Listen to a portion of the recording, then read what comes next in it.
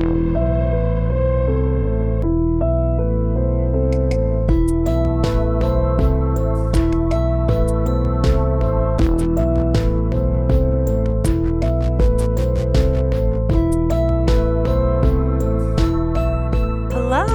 Is this Hi. 100? Is this episode 100? It's like 106 or something like that. But that's counting like bonus episodes and stuff. So this is like Okay. real proper episode 100. Oh my gosh. Do we have a sound effect or something? Like, you know? No, that wasn't good? Okay. Okay. Okay, that was a little. Truth be told, I'm turned off now. Like that was. I was all that's one of hot the and bothered preset- for this episode, and now that was the you killed the preset mood right there. sounds that come with this. Well, there you go. Episode 100. Welcome, everybody. Welcome. If you don't know, if you think this is a mistake, it's not. We are. You're supposed to go. We are. Crystal and Kat? I guess. I mean, I would have gone with alternative interests, but. I mean, we are alternative interests. We told everybody that we were going to take a break and come back fresh, and this is what we're giving them. This is obviously not fresh. This case, however, is a steaming pile of fresh, you know what? Oh, God. Mistakes and regret and a little... You know when you eat corn and it's obvious you eat corn? There's some murder and it's obvious. So just FYI. I feel like you really wanted to knock that metaphor out of the park. I am full and I of don't metaphors. get it. I am full of metaphors, fantastic puns, and just really bad accents and bad grammar. But here we are. All right. Here we go. Let's dive right into this. Okay. Do you want to warn the listeners about... You know what? This is episode 100, and it's presented by Kat. And you guys know. You know. When I do an episode, like, the more horrific, the better, in my opinion. Not for the people, you guys, just for the quality of just storytelling. I mean, no, not even the quality, because sometimes I'm not good at that either. Just the quality of tea that I am about to pour, spill on you, whether you like it or not. It's happening, especially with this one. This one, you're going to be like, what did I just listen to? So here we go. I'm pretty sure they're already thinking, what am I listening to? Well, it's my story, so here we go. Okay. So yes, there is a trigger warning here, and the only trigger warning you'll get, because once I get going, I mean, I'm not going to stop. So there is, if incest, child abuse, child murder, and suicide bother you, you might want to not take a listen. And hopefully there are no young kids in the car with you ever or anywhere near you when we listen. But this is the unfortunate and horrific story of the walking trash bag, otherwise known as Stephen Pladl.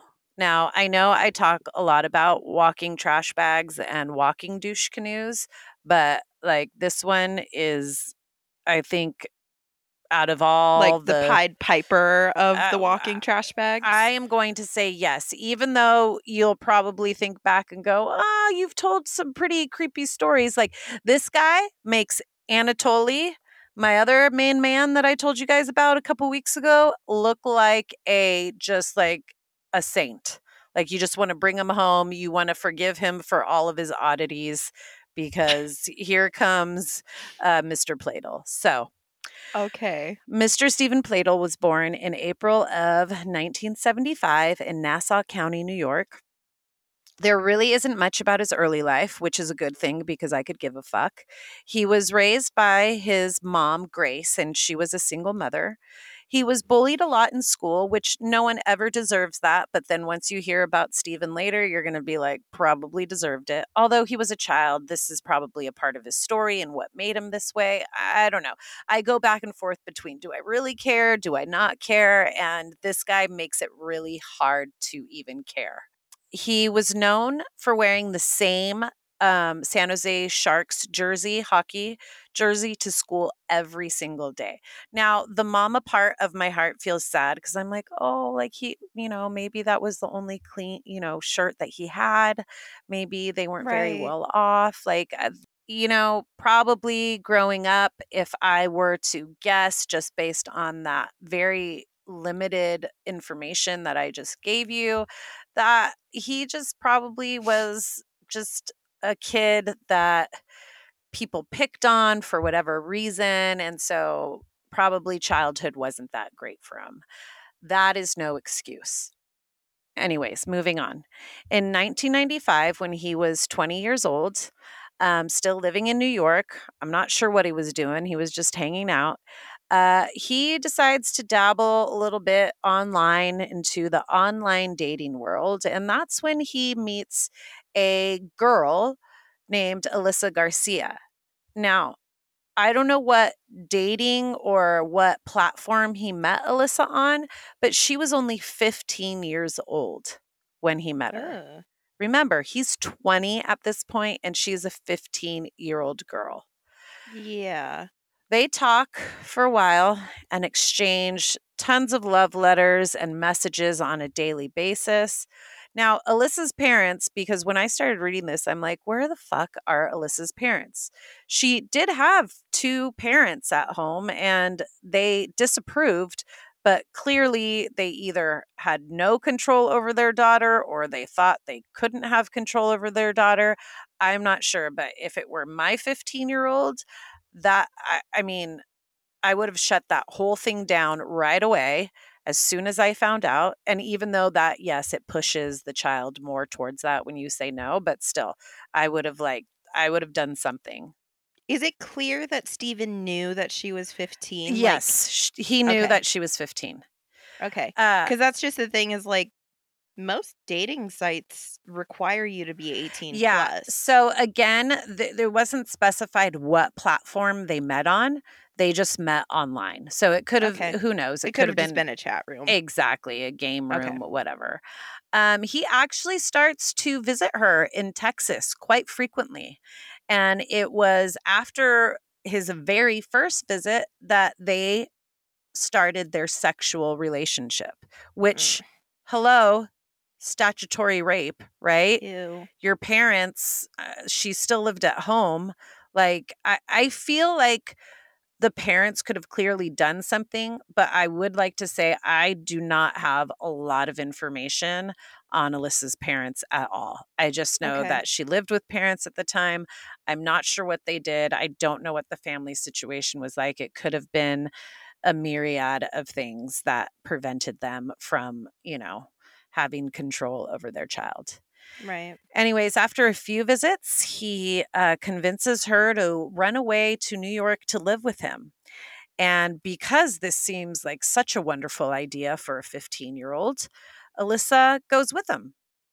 Now, I keep thinking back to when I was 15 years old. I would have been scared to death to even leave my home and go with a man who's 5 years older than I am to a different state. Like, I just think of my 15-year-old brain. My 15-year-old brain would not have been able to do that. But I also had parents that would have never even allowed me near a situation like that. Right. Not that her parents are at fault. I'm just saying, like, again, we don't know what was going on. So when they arrive in New York, Alyssa begins to see another side of Stephen, which, duh, right? That always Right. She's happens. known him for A a few couple of months. weeks. I Yeah. mean, they've been talking for a Yeah. couple of months, but Uh-huh. she's only met him very Yeah. recently. So, And I think it's clear Stephen knows what he's doing. He knows how old she is. Mm-hmm. He knows what to do and say in order to work the situation that is most beneficial for him. And it's at this point that he becomes increasingly moody, violent, mean, abusive. And unfortunately, by the time she's 16, she is what? Pregnant. Pregnant. Yep. So in January of 1998, Alyssa, then 17, gives birth to a baby girl. And they name this little girl Denise. Now, as soon as Denise is born and comes home with them, Stephen, the asshole, becomes an even bigger asshole, if you can imagine that. Now, call it jealousy or just being a major douche canoe and a walking piece of waste, but Stephen basically turns into a monster. And when I say that, I mean a literal monster. Alyssa says that as soon as the baby came home, he became super abusive to the infant. Alyssa said that Stephen would punch baby Denise and leave her little body black and blue. And Oh he my would God. he also enjoyed pinching the baby all over and over and over again. And when poor baby Denise would cry, as babies do, either Uh-huh. because your father's a douche canoe or just because you're a poor defenseless little baby, he would cover her mouth with his hand until she was on the verge of no longer breathing and then lift up his hand. And of course, she's upset because she doesn't know what's happening to her, so she's going to cry more. Exactly. So when she would cry more after that, Stephen would stick her in a cooler. At first, with a blanket over it to muffle her cries. But then eventually he graduated from having the blanket on it to Mm-hmm. putting the lid down. Now, Alyssa would beg Stephen to let her near the cooler when he would put her in there to open it up to save Denise and to prevent her from suffocating. And this was a part of Stephen's little game too. He would make like, so baby Denise is screaming and crying in that cooler, gasping for air. Alyssa is screaming and crying for Stephen to let her take the lid off and rescue the baby. And he Mm-hmm. would take it to the brink every single time, like to the last second. And then he would go, okay, you can save her now. And Alyssa would run to the cooler, scoop Denise up, run to the bedroom, lock herself, and Denise in the bedroom. And she said she would just rock her baby on the bed and cry with her daughter. Oh my God. And as she was just rocking Denise and crying after all of these horrific episodes, she would just wish for a better life for Denise. And she said that she was constantly just like thinking, what can I do to like get a better life for her? She just wanted a better life for Denise. Babies have so many doctor's appointments in their first year. Were they just not taking the baby to the regular doctor's appointments? You know what? I have no idea. I think my thinking on this is Alyssa's just young and scared, and I don't think she really had any idea as to what to do. So I don't know how many doctor's visits they went to. Again, Alyssa's a 16-year-old mom. Right. And this older guy is telling her how it's going to be. Exactly. So I mean, I throughout this story, I have a lot of sympathy for Alyssa. I really, really do. I feel like she was being groomed by Stephen from the start. Oh, absolutely. There's no other way to put that. Yeah, exactly. Um, so despite all the abuse that she witnessed Stephen commit against her daughter, Alyssa still stays. Again, I don't think she has anywhere to go. She's 16 in New York. She can't get a job. She probably dropped out of high school when she went Oh to run yeah. away with him. Yeah. So she's entirely dependent on him. Yeah. And, you know, she she cut off her family when she left, so it's not like she can reach out to them again. Exactly. And I think also Alyssa was embarrassed because when I think she looked at Steven's behavior, because she would later say, like, Steven had zero bond with the baby, like zero bond. She felt it was almost as if he hated the baby.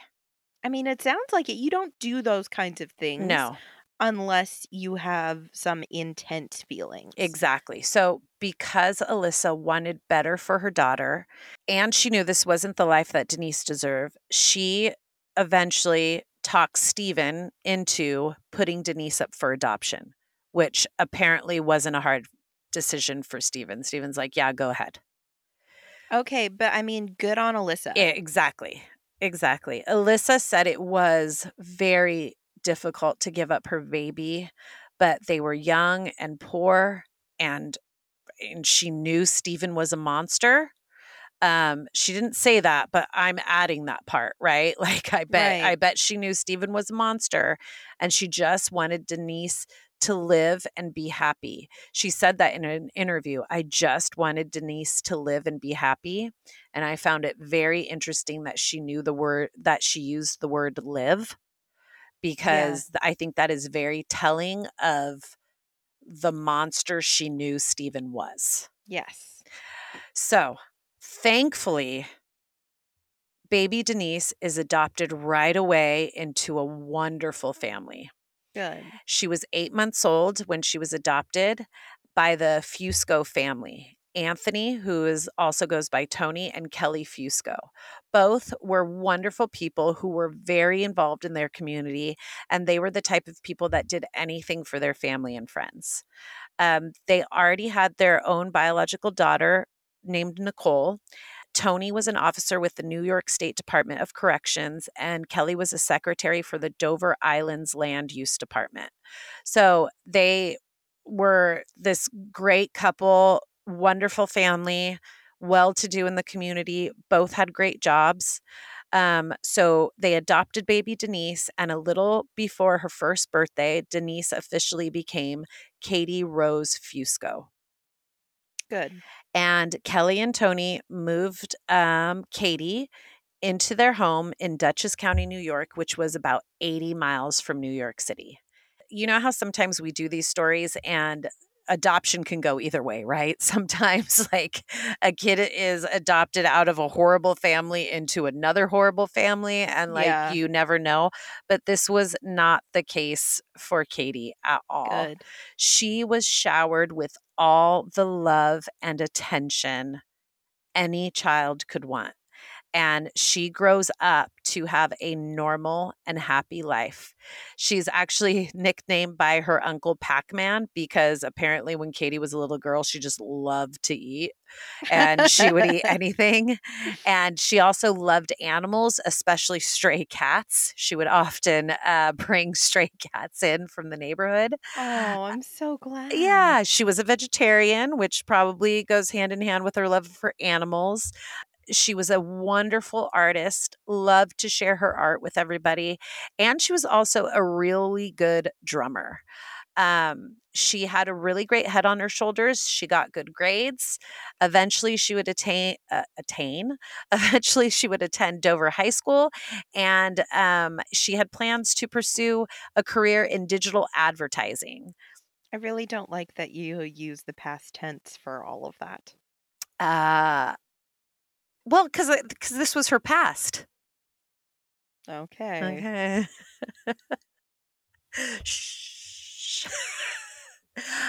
She maintained a blog on which she loved to display her artistic and written talent. She was also a really great writer. She was really good with words. She was just very well cared for, and she was truly living the life that Alyssa wanted for her biological daughter in the first place. Life is beautiful. Everything is just beautiful. Meanwhile, and in my notes, I say, meanwhile, in what the actual fuckville, where Elisa is still with Steven, because I'm funny, they, Steven and Alyssa go on with their lives together. She stays with Steven even after like for me, I was like, why is she still there? She like Alyssa like saved her daughter and gave her daughter a better place. I feel like why couldn't someone do that for Alyssa too, you know? Like why couldn't someone save Alyssa? But Alyssa is still with Steven. They go on with their lives. She describes her life with Steven as horrible. Well, I didn't think it was going to be all sunshine and roses. I know, exactly. I think this speaks to her brainwashing and grooming, though. And the fact that she had been with him since 15, I think she was just stuck, you know? Yeah. Like, That and like, it's just like I said it already. She's a teenager in an unknown city with a guy who probably isn't going to let her get a job. yeah. And who loves that he is she probably doesn't have friends. Yeah. She's entirely dependent on him. So what is she going to do? I don't know. Well, I'll tell you what she did do. She's like, I'm going to marry this man. And that's what they do in 2006. They get Aw. married and they move to a suburb in Richmond, Virginia. And then in 2007, almost 10 years after giving birth to Katie, Alyssa and Steven have another baby girl. Now, thankfully, Alyssa says that it goes better this time around because Steven is more grown up and ready. And when I say better, I You do mean, not mean good. I do not mean good. It's just better than a Okay. level lower than shitty could be. Okay. So again, better, it's not really saying much, right? When she says it went I mean, I don't know how it could get any worse. exactly. The bar is real low Yeah. here. Yeah. So I mean, he doesn't abuse the new baby because now he's ready. So why is he going to take his anger out now on a little baby? Okay. So he's still angry, he's still verbally abusive, but now he's obsessed with guns. So that's fun. Any type of handgun or AR-15 style weapon, really. Okay. He takes Alyssa with him often to shooting ranges, and they're just like a little family of 3 having fun at at shooting ranges. I Um, mean, I learned to shoot when I was like 2, so oh yeah, my mom was around guns like since she was really young. Not so much now. I don't think she has a gun. I hope not. Not that she wouldn't know how to use it, but just like I would like to know these things. Now Steven, I mean, on top of his list of wonderful qualities, he can't keep a job because of his okay. explosive temper, which now he's not just reserving for Alyssa and his child, but now he is getting mad at people, punching walls, just punching things anytime he gets mad because he has Yeah, the emotional regulation of a 5-year-old, right? that's the kind of employee we want. Oh yeah, yeah. He starts telling Alyssa that if she ever tried to leave him, he would shoot himself in the head, videotape himself doing it, and then send it to her. So she had to watch it over and over and over again. Newsflash, Stephen, we don't No have to one play the has to watch video. anything. Exactly. So not sure where that threat came from. But also, they've been together for over 10 years. How is this threat just starting? I don't know. Okay.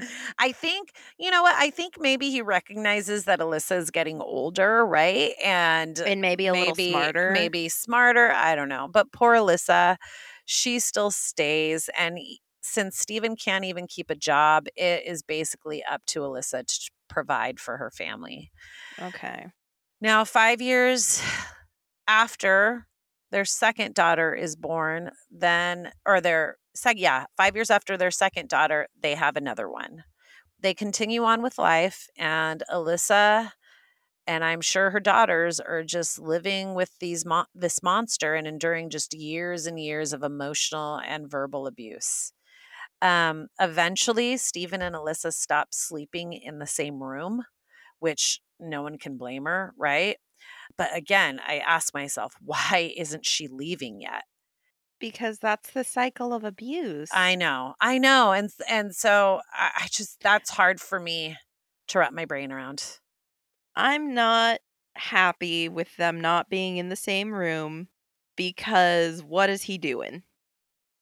Nothing. Nothing. They just sleep in they just sleep in different rooms. Uh, I mean, what he's playing Legos. I don't know. Crystal, I don't know no, what he's doing. it's just like if they're sleeping in the same room, at Oh, least are you she talking about the knows what's daughter? going on at Yeah. night. Yeah, Okay. that's Or that's my anybody else. concern. Well, we're going to find out. I don't He can go out and have an affair, and that would probably be best for everyone, Oh, yeah. honestly, at Yeah. that point. Oh, yeah. I'm more concerned about the daughters because Yeah. it's already kind of established that Steven likes younger women. So, Exactly. Yep. So later in an interview, Elisa, gosh, my mouth. Alyssa would describe her life with Stephen as this, and I quote: "I was always walking on eggshells. Whatever his mood was, everybody knew, and that mood was often not happy. A lot of yelling, a lot of things smashed in the house, all in front of our kids," which, is just so sad. Anyways, so as all that dark, awful, shitty, just life for Alyssa and her daughters is happening, um, mhm. remember Katie is a beautiful, She's bright. 15 at this point, right? Well, Oh now god, she's she's no, 15. she's 18 now. Oh, She's okay. 18 because I know I'm hopping around, but like she's 18.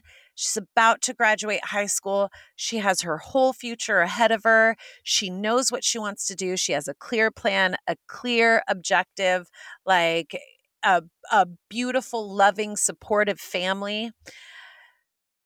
So Katie turns 18, and that is when Tony and Kelly decide to tell her that she's adopted.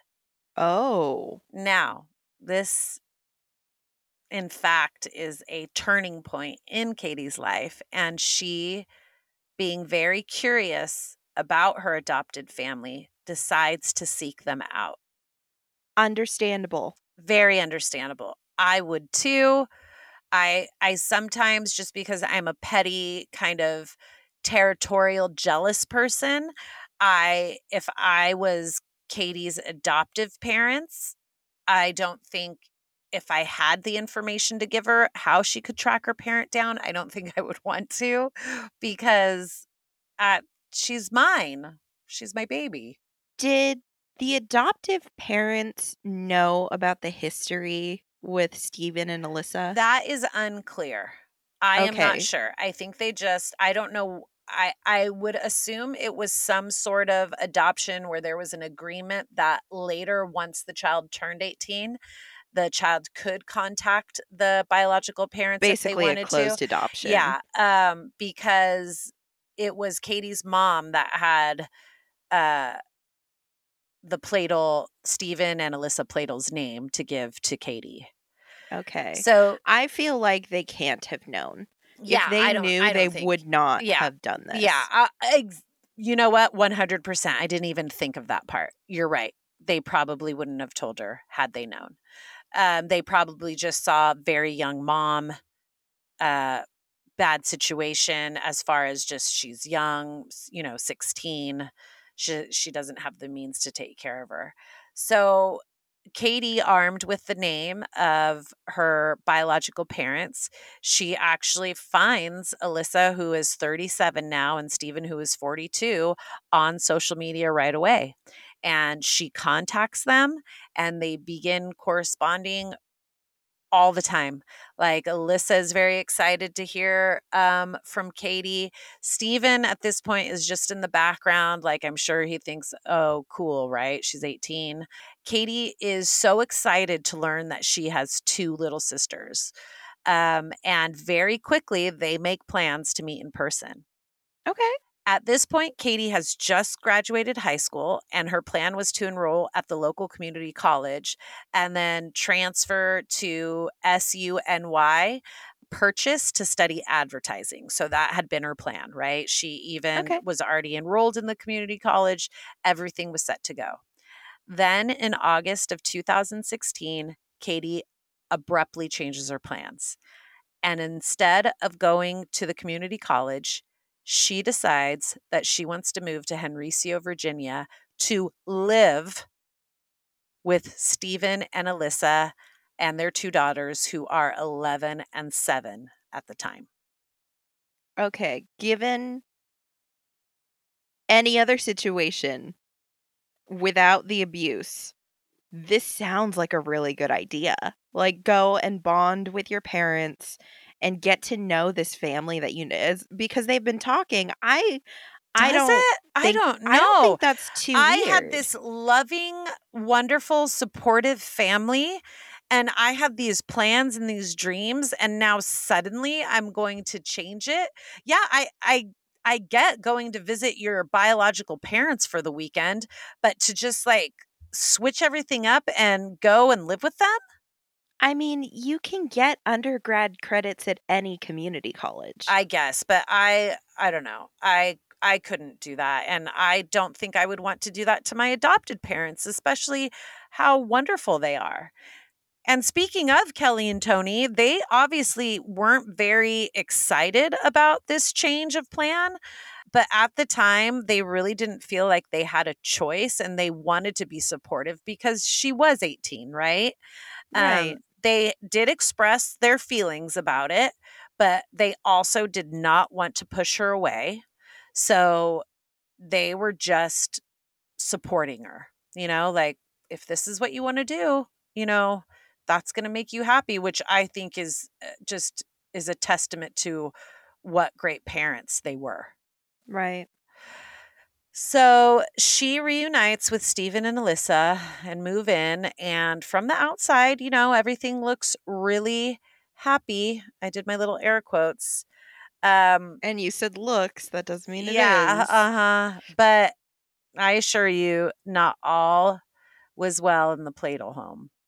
Mm-hmm. So soon after moving in, Alyssa senses another shift in Stephen. This time, it is the exact opposite of what she had experienced before. Stephen suddenly becomes more aware of how he looks. Barf. Before Alyssa moved in, he had like a shaggy, unkempt beard, and just like kind of like weird, like messy hair. And now suddenly he shaved his beard. He was growing his hair long. He also started dressing differently. He started wearing skinny jeans, some form fitting shirts, and working out at the gym. So he's cheating. Gross. I'm going to vomit. Yeah, but right after she moves in, who's he cheating with? I'll tell ya. Alyssa Yeah. Alyssa takes Katie aside privately to tell her about the abuse she suffered at the hands of Stephen when she was an Uh-huh. infant, and how that was why she placed her up for adoption. And I think Alyssa decides to tell Katie this because I think at this point Alyssa thinks maybe Katie will leave after she finds that out. Nope. Katie seems unfazed by the news Really? and not concerned at all. I'm sorry, but if that was me and I was with my biological parents and my biological mother took me aside and told me all the horrible things that he had done to me as an infant, I'd be like, yeah, no, no thanks. How much you want to bet? Stephen got to her first and said, "Hey, as your father, I need to tell you why we gave you up for adoption. Your mother used to beat you. Your mother used to do these things." Oh, I didn't even And think of that. because I bet that is probably what happened, that Stephen approached Katie first and said, if she tries to tell you I did this, it's because she feels so guilty that she did it, and that's just what she is gonna try and tell you to turn you against me. Yeah, I don't know. I don't know. That's a good point that you're making.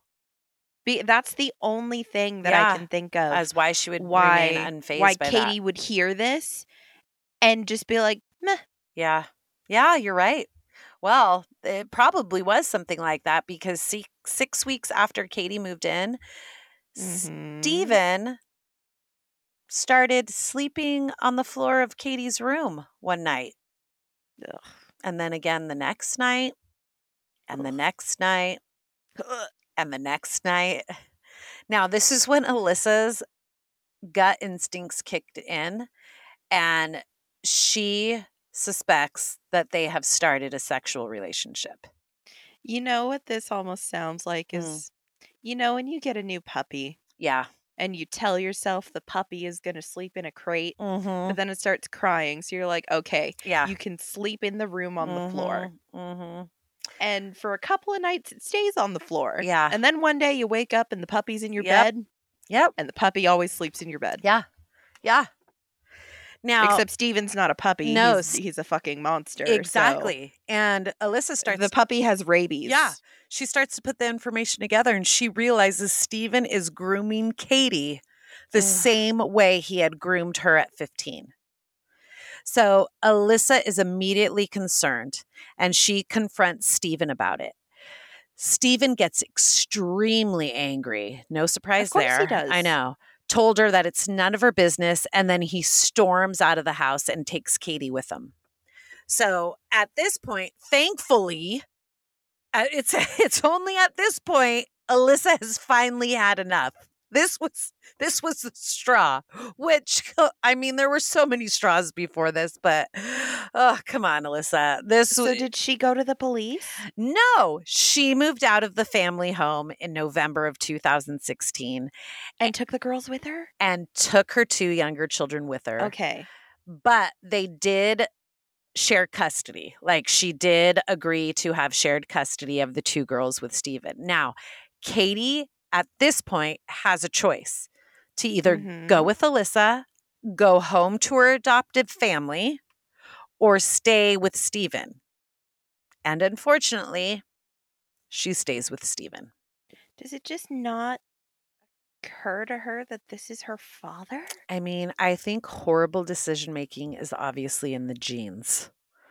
And I mean, obviously, Steven has to be one hell of a charmer. I mean, yeah, and I'm going to get into this later, but there's a term for this, and things like this, especially between adopted children and who are reunited with their parents. This is called something, and this happens frequently. Yes.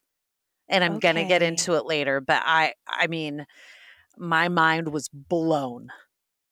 Okay. So, in May of 2017, Steven calls Alyssa to tell her that their 11-year-old daughter is acting up during his visits with her, like whenever she comes over to their house, and that Alyssa really should do something about it.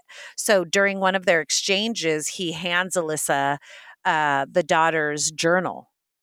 And Alyssa's like, okay. And he's like, here, just you take care of it. And so Alyssa reads the journal, and it's horrifying. And it confirms her gut instinct of just exactly what is going on between Steven and Katie. And so this is a quote. These are the quotes from the 11-year-old's journal. And we'll have a picture of this on Instagram. But it says, Katie is pregnant. Dad says they feel like couples.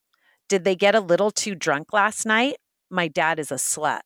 And then in another entry, she writes, he's Satan. He's effing Satan. And then in another entry, he'll go to hell, but he won't be the one getting tortured. He'll be the one torturing people.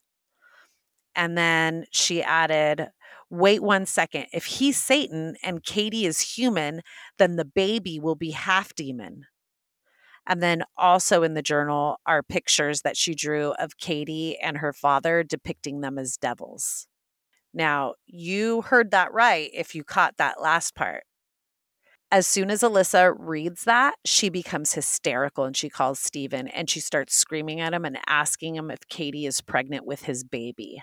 To which he replies, yeah, I thought you knew. We're in love. The fuck? And so the 11-year-old knows that this is her sister, right? Yep. And that's why she's saying all that stuff. And also, because Steven is such a manipulative asshole, that is why he gave Alyssa the journal. Well, yeah. He knew what was written in there. He wanted her to read it. Of course he knew. It was one of his little, like, games. But how sad is it that an 11-year-old Yeah. is saying that her father is Satan and he's going to go to hell? Yeah. And it was at this time, too, as soon as they got a divorce, he started telling the two little girls to not call Katie. She's not your sister. She's your stepmom. Call her mom. I knew that was coming. Yeah. That's disgusting. Yeah. So Alyssa goes off and she is screaming and she is cursing at him and she is saying, "You're sick." She's a child. Like, she is going off. And final fuckingly, she calls the police. I find it interesting when she's like yelling at Steven and she's telling Steven she's a child. Like, Alyssa was a child when he did this to her, you know? So, I mean, she probably feels that somewhere inside of her that she's connecting with this, though. Yeah, but she says she's a child, but she's also his child. Like, that's what I would lead with. Like, she's not only a child, but she's his child. Okay, he doesn't care. Yeah, that's true. Also, did Alyssa call the adoptive parents? Oh my gosh, get ready to like have a problem with Tony and Kelly in a second. I will. Oh, Lord. I'll let you know. I'll let you know. Alyssa calls the police and a police investigation into Steven and Katie begins. It is now May and Henricio police interview Steven and Alyssa's children, but no arrests are made and an investigation is still ongoing. Mm-hmm. By the end of 2017, Alyssa and Steven finalized their divorce. And then 2 months later, on July 20th, 2017, after lying on their marriage application that they obtained in Maryland, stating they were unrelated, Steven Pladl marries his own biological daughter. That is gross. This is going to make you vomit even more when I tell you this. The small wedding happened in the town of Parkton, Maryland. And if you are wondering, yep, Tony and Kelly were present. And so was Steven's mom, Grace. What? Yes, they were at the wedding. They were the only guests at the wedding. Of their daughter. Daughter to her father. Biological father. Did they just lie?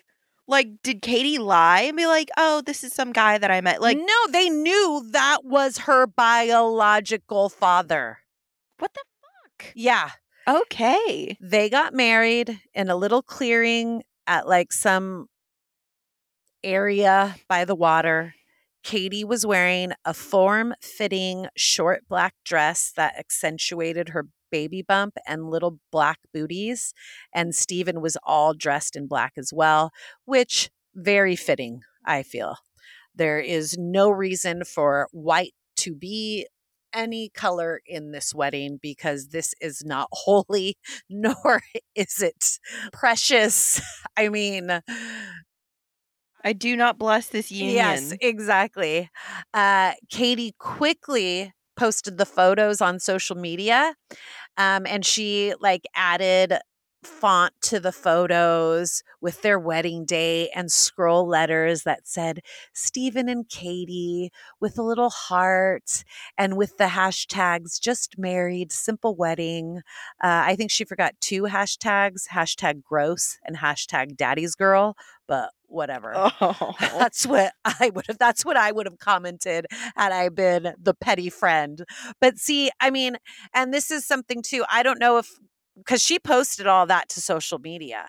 I don't know if friends knew that was her dad. I don't know if friends pieced this together. I have no idea, but I would be like, someone needs to check on Katie. I think she just married her bio dad. Now, did anyone notice that Katie looks like strangely like her 2 stepdaughters? Or once you see pictures, did anyone notice that Katie looks exactly like her father once he shaved his beard? Really? Yes. Okay, but there are so many couples out there that like you see them together. They Oh, you morph guys into look each other. alike. Yeah, Yeah. that's after like years and years of laughter and like fights though. I mean, No, I knew a couple like in high school that also they just looked kind like of looked very similar. yeah. And there's something to be said with, and I'm going to get into the whole psychology of it later, but of people seeing themselves in somebody else. It's narcissistic, right? You like yourself and you see it in somebody, and that plays a part in this. Like, anyway, we'll get into that later.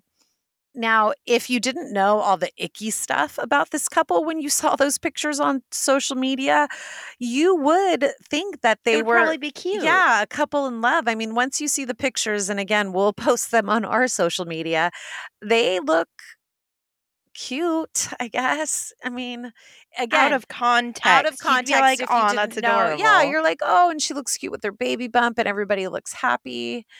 Now, as far as Kelly and Tony, I mean, they're they No were excuses. they were being This is not supportive. Yeah. No, this is not Well, supportive anymore. there's supportive, and I think there's being blindly supportive. I think they just really didn't know what to do. And I think their fear of losing Katie forever far outweighed the sick and twisted world that they were watching her like head dive into. I don't know what to call it, but this is not support. This is enabling. This is I think they were scared. They were scared. I think they had no idea how to handle this or what to do. I don't know. We say it all the time. We don't know what we would do. Well, we can't say what we would do because we're not in that position. And I mean, I really hope that no one is ever in this position. This is awful. Weird. Horrible. Like, I don't think that like if a TLC show had this, we'd be like, man, these script writers are on some good shit. But like yeah. I don't know. Yeah, you can't even. I mean, this whole case is what the fuck, honestly. Yeah. So, on September 1st, Katie gives birth to a baby boy named Bennett Platel. And they moved into a house, into a quiet little cul-de-sac in the Knightdale, or not in the Knightdale, in Knightdale, North Carolina, which is east of Raleigh.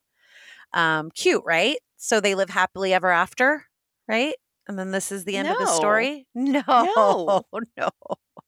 Of course not. Guys, this is alternative interest. This doesn't end here. Oh, man. On November 29th, 2017, the investigation is over, and the end result is 2 arrest warrants that are issued for Katie and Stephen by the Henrico County police officers. It's about damn time. Yeah. Thankfully, by July 2018, Stephen and Katie are both arrested on charges of incest and adultery, and they're held in the Wake County Detention Center pending extradition to Virginia. Now, by the way, but also like listen to those big hefty Victorian crimes. Yeah, I know, seriously. So in Virginia, it's considered a class 5 felony that carries a prison sentence of not less than 1 year nor more than 5 years for any person that commits adultery or fornication with his daughter or granddaughter. And also it includes like a woman with a son or a woman with her grandson.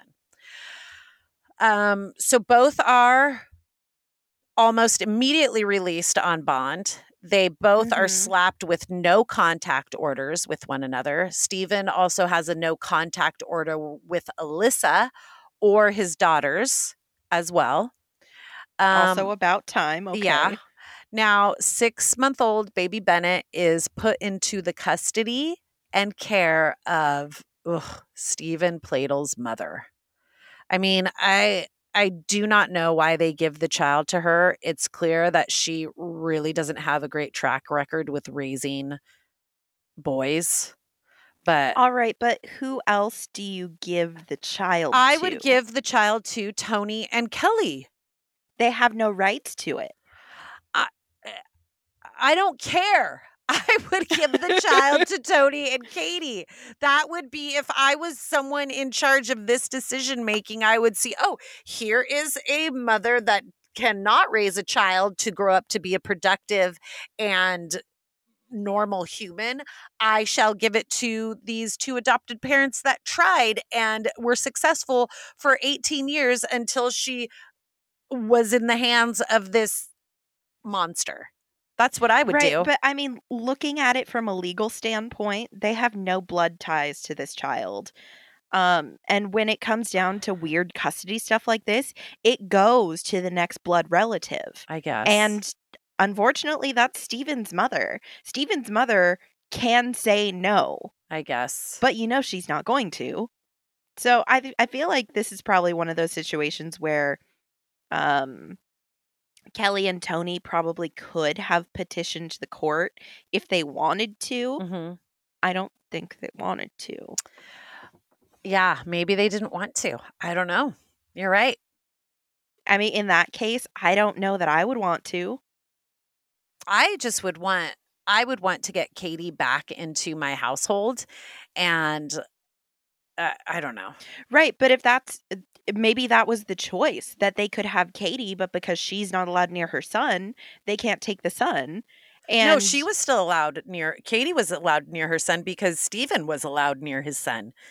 The only people that Stephen and Katie weren't allowed around was each other, and Stephen wasn't allowed around Alyssa or her daughters, but there was no contact order placed against Bennett, which is weird. Huh. I wonder why he Especially, wasn't allowed to stay in his mother's care then. I have no idea. That's a good question. Interesting. Yeah. So Stephen Pladel hires a lawyer named Rick Freeman II, who also sounds like a wad, but whatever. He sounds like an asshole. Yeah. So, I mean, good for And you. you know that if anyone tried to call him Rick Freeman Jr., he'd be like, excuse the fuck out of you. Yeah, exactly. I am the second.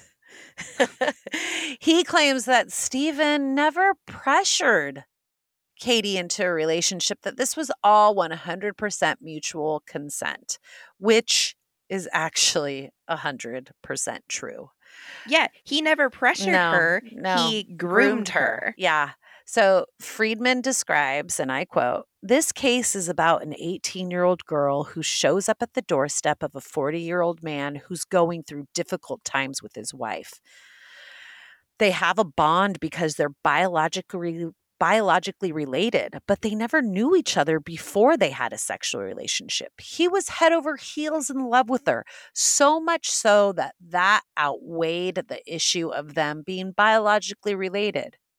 Basically, what this translates to is Rick was just like, "It's gross, but there you have it." Like, this is a love story, guys. Take it or leave it. No. In this case, Meg How Ryan. did you manage to slip in a love story again? In this case, Meg Ryan is just Tom Hanks's daughter. All right, guys. Like, I guess you didn't know that about Sleepless in Seattle. Oh my God. Anyways, speaking of Sleepless in Seattle, I think that's where we're going to pause, is right here. So you can have a sleepless night thinking of Stephen and him marrying his biological daughter. And now Alyssa's grandson is also her half son. Half brother? Halfer? I got to do the math on this later. I have to do the connections. Anyways, part 2 is a doozy. Part 1 was a doozy. This does not end happily ever after. You've been warned. Try to resist looking this up because you'll just ruin it. So don't look this up. But yeah. of the We Play-Doh. started out a little weird. We did. But you brought it back around. Thank you. And I think this was a really good way to, I was going to say ease back into our regular routine, but we just kind of just shoved everyone on the deep end of the polar bear dip. I mean, it's number 100. They're ready. They should be ready. You're ready for this. You guys know by now that you spent 99 episodes preparing for this moment. Yeah. It is not our fault if you are not ready. Exactly. I am bringing you the huge pile of shit every single time. So you're welcome. You're welcome. You did promise that 2022 was going to be full of horror. Yes. And here it is. I mean, we got Odessa, we got Anatoly. Now we have Stephen Bladel. I mean, what more could you ask for, really? Oh. Man. Do not tempt them saying, what could you ask for? Because they're going to make some demands. Ooh, make some demands. We're not prepared to follow through. Tell me what to look for. The more horrible, the better. I will find it. This episode took a weird turn. Yes, it did. Welcome back, everyone. We will see you for part 2 next week. Yep. All right. Bye. Kat and I are so grateful for all of our listeners, and we love hearing from you guys. Connect with us on Instagram and Facebook at Alternative Interest Podcast and let us know your thoughts on this week's case. We want to cover the things that you guys want to hear, so please email us your case suggestions at alternativeinterestpodcast@gmail.com. As always, thank you so much for listening and sharing us with your friends. Be good to each other, and we'll see you next week.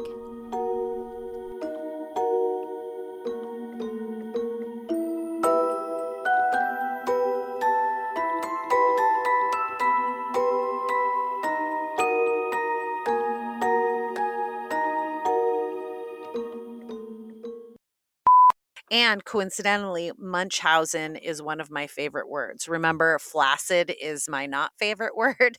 Munchausen is my favorite word.